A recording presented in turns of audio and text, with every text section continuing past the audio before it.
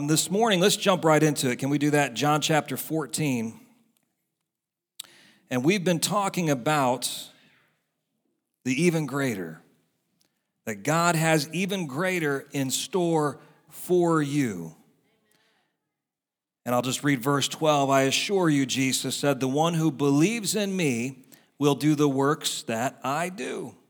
And he'll do even greater works than these because I'm going to the Father. So we've been looking at some of the works that Jesus did.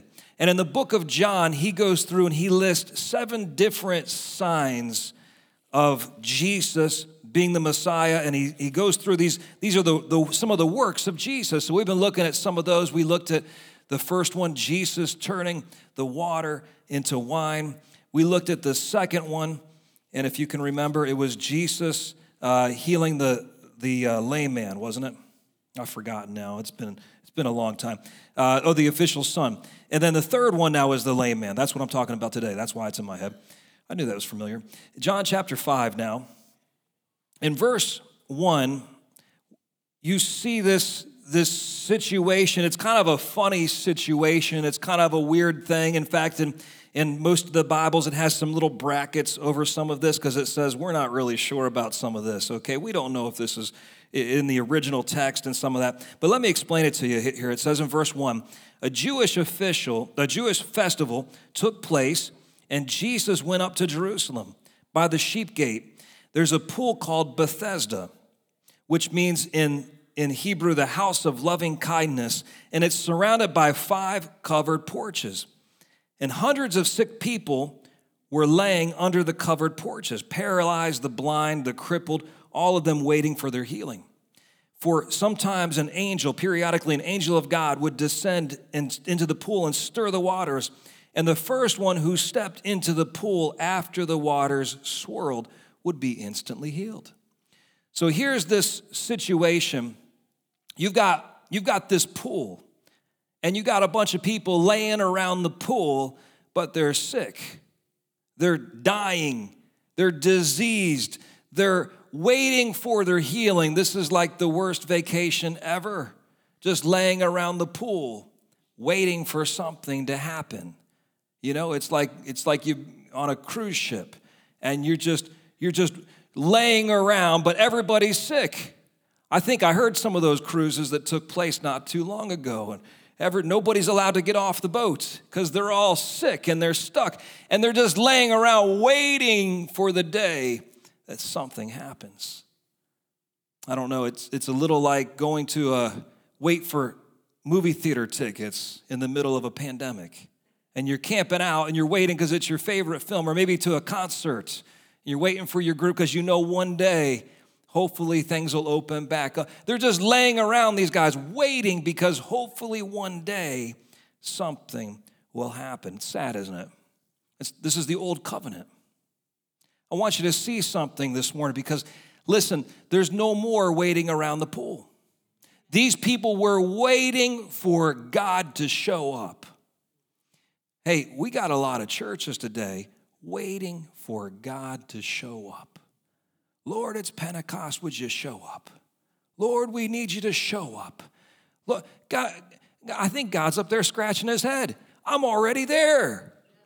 Would you just step into what I've done for you? Would you just step in? My Spirit's there. Would you just step in?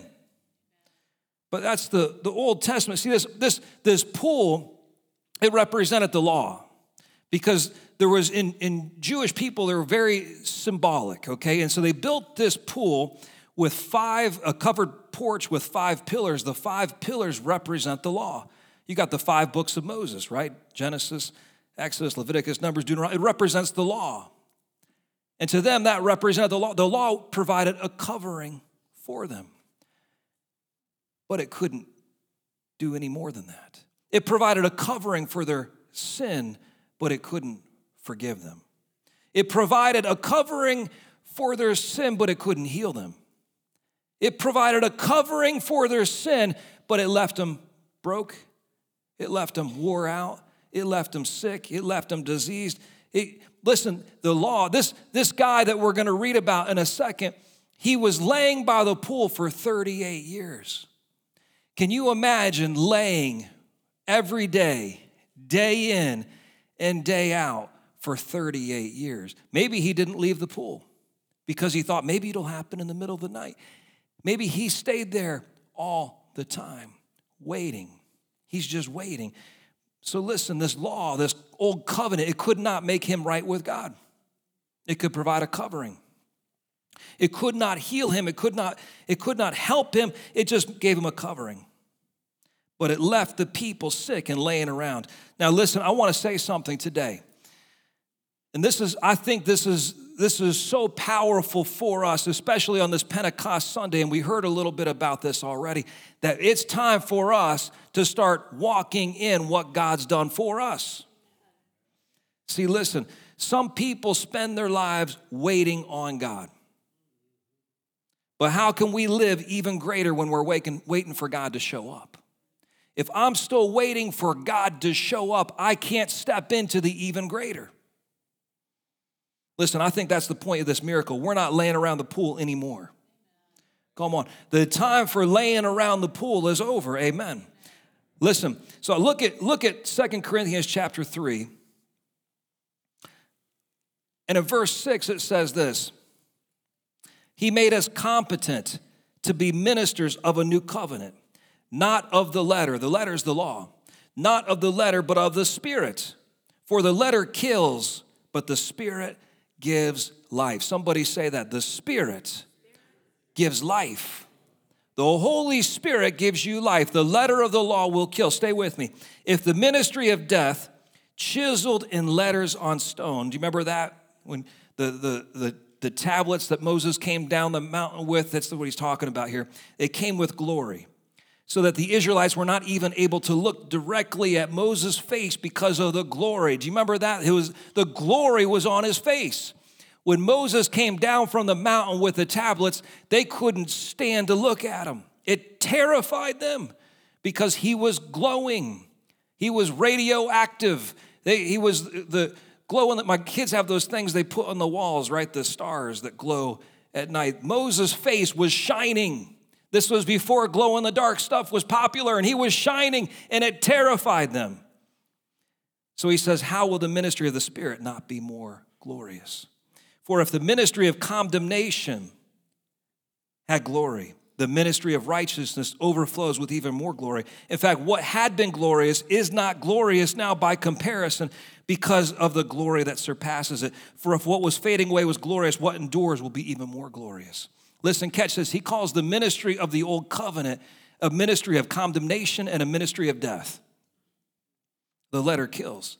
Listen, I'm so glad I'm not under that anymore.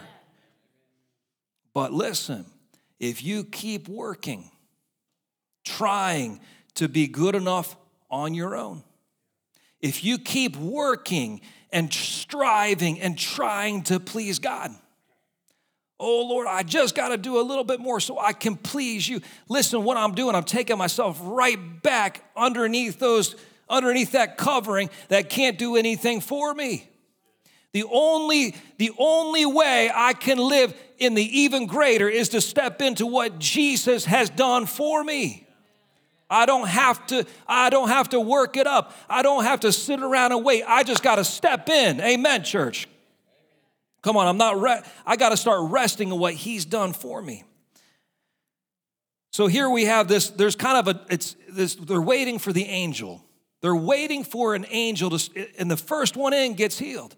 It's kind of like this divine lottery system, right? You got the angel comes and stirs, and the first person in there will get their healing.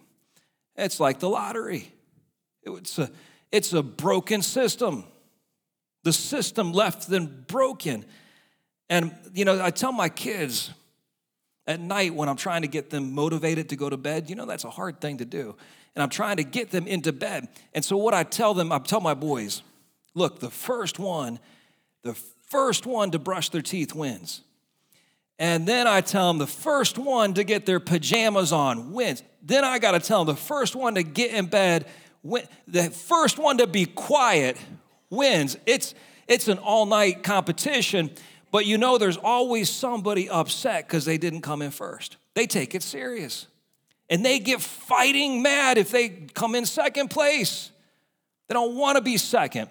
Listen, this is kind of what this thing is like. Hey, the first one in can get their healing, and everybody else is mad at them because I didn't get in there first. So listen, when Jesus came, so this is what Jesus is showing us now. When Jesus came, there is no more first. You're all first. It's like one of those terrible kids' sports. You all get a trophy. We're so that's so terrific. You all win. Don't we hate that? But hey, with Jesus, you all win. You just got to step in. It's already been done for you. We're waiting for the water. No, the water's been stirred. It's time to get in. Amen. You're all a winner. So keep looking with me. Verse 5. The lame man is laying by the pool. Among the many sick lying there was a man who had been disabled for 38 years. When Jesus saw him lying there, he knew he'd been crippled a long time. And so he asked them this really pointed, rude question. What's wrong with you? You want to get well? Don't you want to get well? The man's been, now he knew he'd been laying there a long time. How did Jesus know that? You know, Jesus kind of knew stuff, didn't he? He seemed to know stuff that he shouldn't have known. He knew sometimes what people were thinking in their heads. He says, stop thinking these evil thoughts about this and that. He knew what they were thinking about him. He knew when he walked up to that man, he'd been laying there a long time. How did he know that? Well, we could say, well, he's just God. He knows stuff. No, he had the Holy Spirit in him speaking to him. He was operating by the Spirit. And so he knew stuff he shouldn't have known. Now listen, he's showing us how to live because he said, you're supposed to live the same way I lived. I'm paraphrasing. He said, you'll do the same stuff I did, but even greater. So the Spirit should be speaking to me, telling me things. Now listen, there might be hundreds of people laying at this pool. Jesus went to one man. If I had been Jesus and I knew what I could do, hey, I'd say, hey, everybody, we're going to have a miracle service today. Somebody put up the tent, okay? Put up some flyers, pass out the flyers to everybody. Everybody come, it's a miracle service. That's not what Jesus did. Why? Why didn't he do that? Because that's not what the Father was telling him to do. He said, I only do what my Father tells me. I only say what he says. I only do what he does. So that means God sent him to that one person.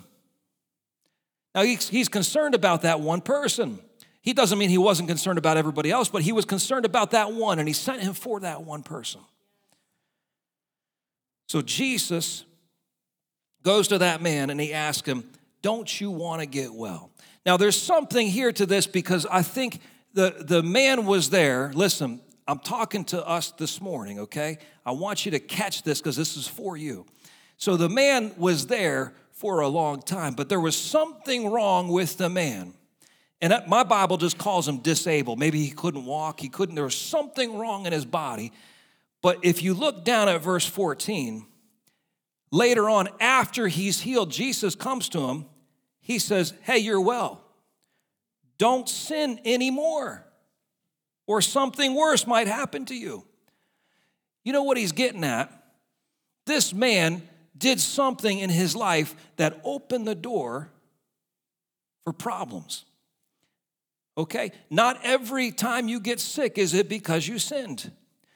But sometimes you can open the door to stuff. Did you know that? You can open the door to things in your life, to problems in your life. This is a sick guy. He's been sick. He's been laying there 38 years. He's hopeless. He's helpless. But he's there because of something he did. Or Jesus wouldn't have told him, now you stop it, because something worse is going to happen to you. Now listen, does God forgive us when we come to him? Of course. Can we go back and open some doors? Yes, we can. I need to repent. I need repentance in my life. Well, maybe I've opened some doors to stuff. Maybe I've been opening some doors and I repent, but then I keep going back to the same thing over and over and over into this cycle. Is that repentance? Repentance means change. If I've repented of something, it means I'm supposed to change. I'm not supposed to be stuck in the same thing day after day, year after year. It's not repentance. See, sin has consequences. The word's clear. But you, listen, church, I'm talking to you now. You have a new nature in you. The world can lie. They speak their native tongue. Jesus says, you're of your father, the devil. He was a liar from the beginning. That's how the world is. The world speaks lies. They speak their version of truth, which is a lie. You hear it when you turn on the news. I'm just being honest. You hear it when the politicians speak, most of them. They speak their version of the truth. It's not truth at all. You can't just speak whatever you want. It's called a lie. The world lies, they cheat, they steal, they commit sexual immorality. All these things the Word of God teaches us not to be a part of. Now, we can repent, but we need to repent. We need to change because that's not our nature. God gave us a new nature. When you were born again, you got a new nature in you. It should be hard for you to act like the world because that's not your nature. Are you with me? Look at 2 Peter 1, verse 3. Look at what it says. His divine power has given us everything we need for a godly life through our knowledge of him who called us by his own glory and goodness. Through these, he's given us very great and precious promises so that through them you may participate in the divine nature. Say that, divine nature. You've got the divine nature. He says you can participate in it, having escaped the corruption in the world caused by evil desires. So listen, he says you've got this divine power in you. The Holy Spirit in you has given you everything that you need. Part of the reason the world lies and cheats and steals and does what they want to do is because, well, first of all, they've got the wrong nature. And secondly, because they're trying to get something that they need. You don't need that. You've got everything you need. You got everything you need, not because of somebody else, not because of what somebody else has, not because of anything any person can do for you, but because of what God's done for you. You've got everything you need, and he's given you great and precious promises so that you can share in his divine nature. You've got his divine nature in you. So when you do something that the world does, it should be hard for you. It should be hard for you to lie. It should be hard for you to cheat. It should be hard for you to act like the world because you've got another nature in you. And when you start acting like them, something in you is repulsed by that. And you say, no, I don't want to act like that. I don't want to speak. I don't want to think like that. I don't want to talk like. And so you start acting, because God's working out the nature in you. You with me? So this man is there because of something he did, but the law couldn't set him free. His works couldn't set him free. This old covenant that he was under could not make him free. It could just provide a covering, but it left him sick. It left him broken. But then Jesus comes. Listen, he broke the curse. He's the curse breaker, isn't he? And listen, I believe God's calling us up higher. It's time to start living where he's called us to live because he has something for us to do in this last hour. So he asked the man, hey, do you want to be well? And that's a great question. And I believe he's asking us the question. He's asking the world the question. The question is out there. Do you want to be well? Do you want to be free? Do you want to live like God's called you to live? Do you want what he has for you? Do you want to be well? So he asked the man, do you want, God cannot violate your will. And sometimes with some of this thinking, I'm waiting for God to come and move. Against my will, sometimes. Well, I just want to see what God's going to do here. No, I have to invite him. He cannot violate my will. Demons do that. Demons will come on people and make them do and say crazy things. I've seen it against their will sometimes. But listen, God doesn't violate your will.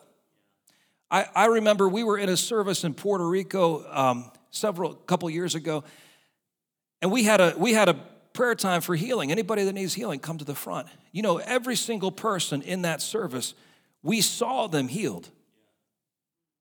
There was one other man in that service that I did not see anything happen that day.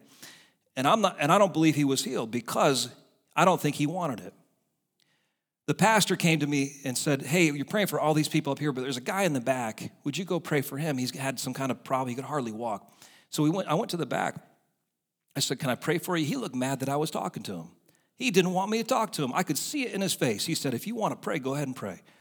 Yeah, that's how he acted. So I prayed for him, and I said, move your legs. And he's like, didn't really want to, didn't really want to receive. Listen, God will not violate your will. If you want to stay sick, he'll leave you sick. If you want to stay broken, he'll leave you broke. You know, there's people that want to be broken. They like it. It's like a crutch for them. Well, look at me. I can't do what God's calling me to do because I'm broken. I got a broken heart. I got a broken spirit. Don't you know what somebody did to me? I can't be who God's calling me to be because I'm still stuck in this place mentally, emotionally, physically. So you got to give God permission to come and do something in your life. You gotta expect and want and believe that he's going to move. So we asked him, do you want to get well?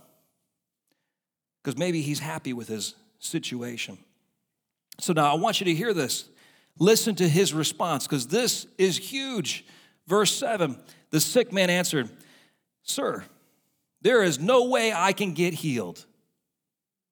Does he know who he's talking to? Obviously not. Sir, there's no way I can get healed. I have no one to lower me into the water when the angel comes. As soon as I crawl to the edge of the pool, someone else jumps in ahead of me. Do you hear his words? Sir, I can't get healed because nobody will help me. I am a victim of other people's refusal to help me. Don't you know I'm here because no one cares enough about me? Don't you know I'm here because of what somebody did to me? Don't you know I'm stuck in this place because of what somebody, do you hear it? He blames other people. That's what victims do. Listen to me, church. You cannot be victorious and be a victim. It's one or the other.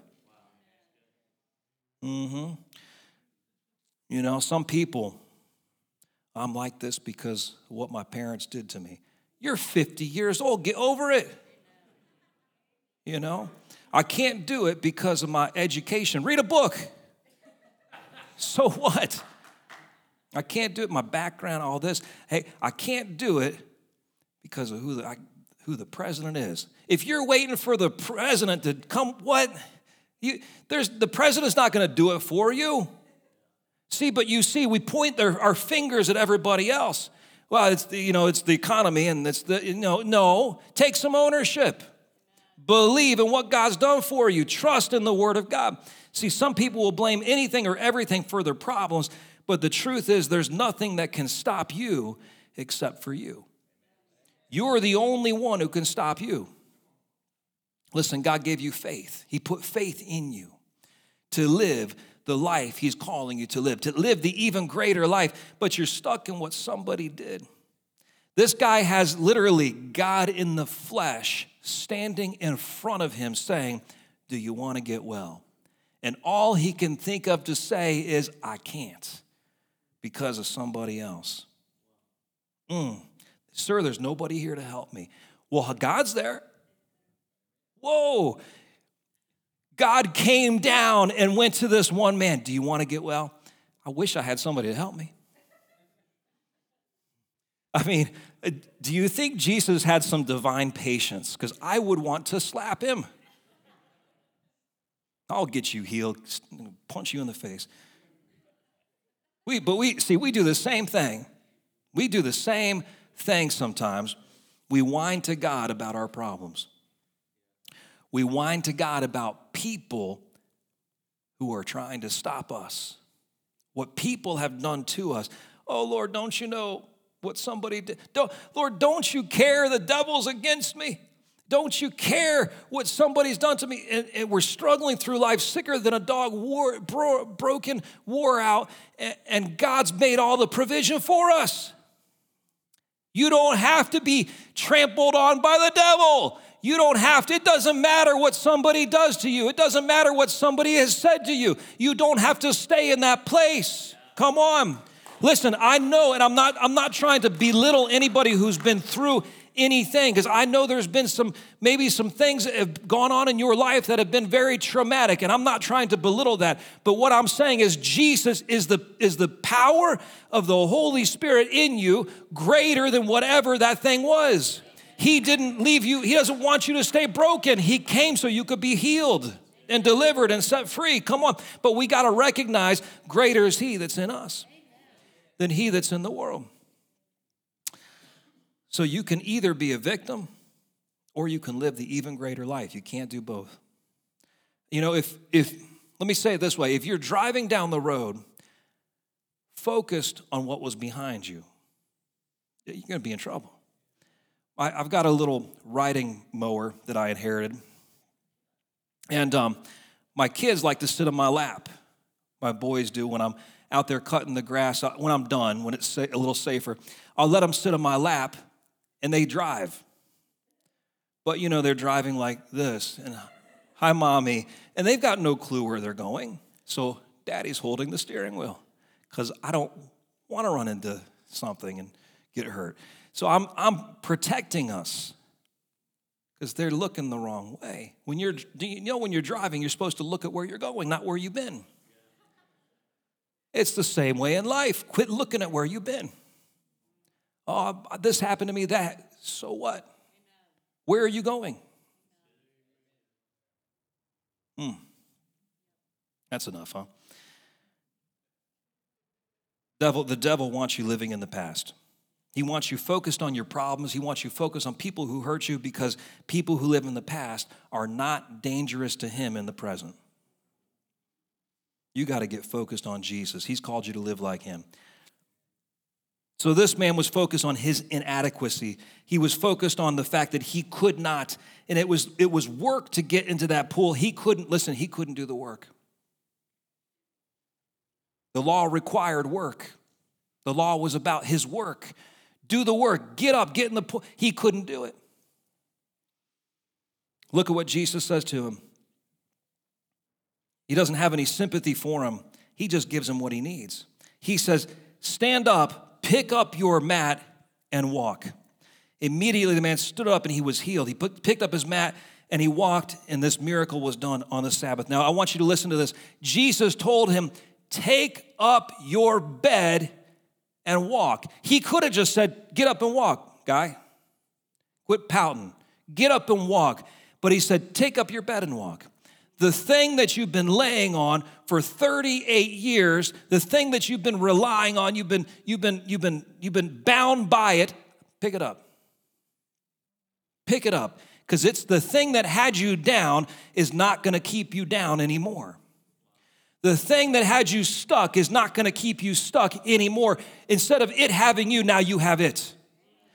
See, that's what Jesus did for him. Take up that thing, because that's going to be your testimony. I want you to walk around carrying that thing, so when people say, what are you doing? Jesus healed me. That thing that had you stuck, now you got it. It had you crippled. It had you beaten, but now you got victory over it. And he does it, listen, he does it on the Sabbath, on the day that was made for man to rest. That the Jews had turned into a religious ceremony where you couldn't do anything. Still today, if you're a devout, Orthodox Jewish person, you can't turn on a light switch because that's considered work. You can't light your stove by even turning the dial and light the fire coming on. You can't do that because it's considered work. And this man was carrying his mat on the Sabbath, and they attacked him. What are you doing carrying the mat on the Sabbath? Who did this? Who told you to take this mat and walk? He said, I don't know. I don't know who it was, but he healed me. He didn't even know who Jesus was, but he obeyed him. and he listened to him. But listen, here's what I want you to catch. The day was the Sabbath. It wasn't about him working anymore. It was about him trusting in what God had done for him. God did the work. Jesus did the work for him. What he's doing now is saying, I'm trusting in your work. I'm not trying to earn anything on my own. I'm not trying to work it out. I'm just trusting in you. Jesus bypassed the work. People were mad about that. But listen, this even greater life is about resting in what Jesus has done for us. Jesus says this in verse 17, my Father is still working, and I'm working also. And the Jews began trying all the more to kill him because not only was he breaking the Sabbath, he was calling God his own Father, making himself equal with God. But Jesus said, my Father was still working. Now the Father stopped his work on the seventh day of creation. How's he still working? He's working by the Holy Spirit. And the Holy Spirit's still working. The Holy Spirit's still healing. The Holy Spirit's still setting people free. The Holy Spirit's still saving. Jesus made the way for all the work to be done for you. You don't have to do it anymore. You just trust in him. Stand up with me. Come on. It's time to stop striving. Time to stop doing things in your own strength. It's time to let the Lord do the work. It's time to trust in his work. So bow your heads with me. Here's what I feel the word of the Lord is to you today, church. Stand up. Take your victory and walk. Some of you need victory today. You need victory in your life, maybe in your body. You need victory in your family situations. You need victory in your finances. You need victory. Maybe you're struggling with some kind of sin, some depression, some fear, some anxiety. You need victory today. The word of the Lord is get up and walk. Get up and walk in what he's done for you. Stop trying to work it all out. Stop trying to be good enough. Stop trying to get yourself together in this work, because that's getting back under that old covenant that does not perfect anything. You get into the work that Jesus has done for you. Maybe the work you need today is salvation. Maybe you're here in this room or you're watching online and you say, I need to get my life right with God. I need victory today in my life. Listen, this is the only way you can be free, is give your heart to Jesus. If you need to do that right now, whether you're in this room or at home, just raise your hand to the Lord and pray this prayer with me. Say, Jesus, forgive me for my sins. Come into my heart and make me a new person. I give you my life today, Jesus. Amen. For the rest of you, if you need to be free of something, maybe there's something on in your life, some kind of situation, you need freedom. You receive that word today. Stand up. Take up that thing that had you bound. You take it up and you walk. Lord, in the name of Jesus, I thank you for what you've done for us. Lord, I thank you that we don't have to stay the way we were, but Lord, you've come to give us life and life more abundantly. You've come to help us to live the even greater life. Lord, I thank you today that we have victory in every area of our lives. And Lord, we thank you and we declare, we speak that victory in the name of Jesus over each person here. I thank you, Lord, for all that you've done for us in the name of Jesus.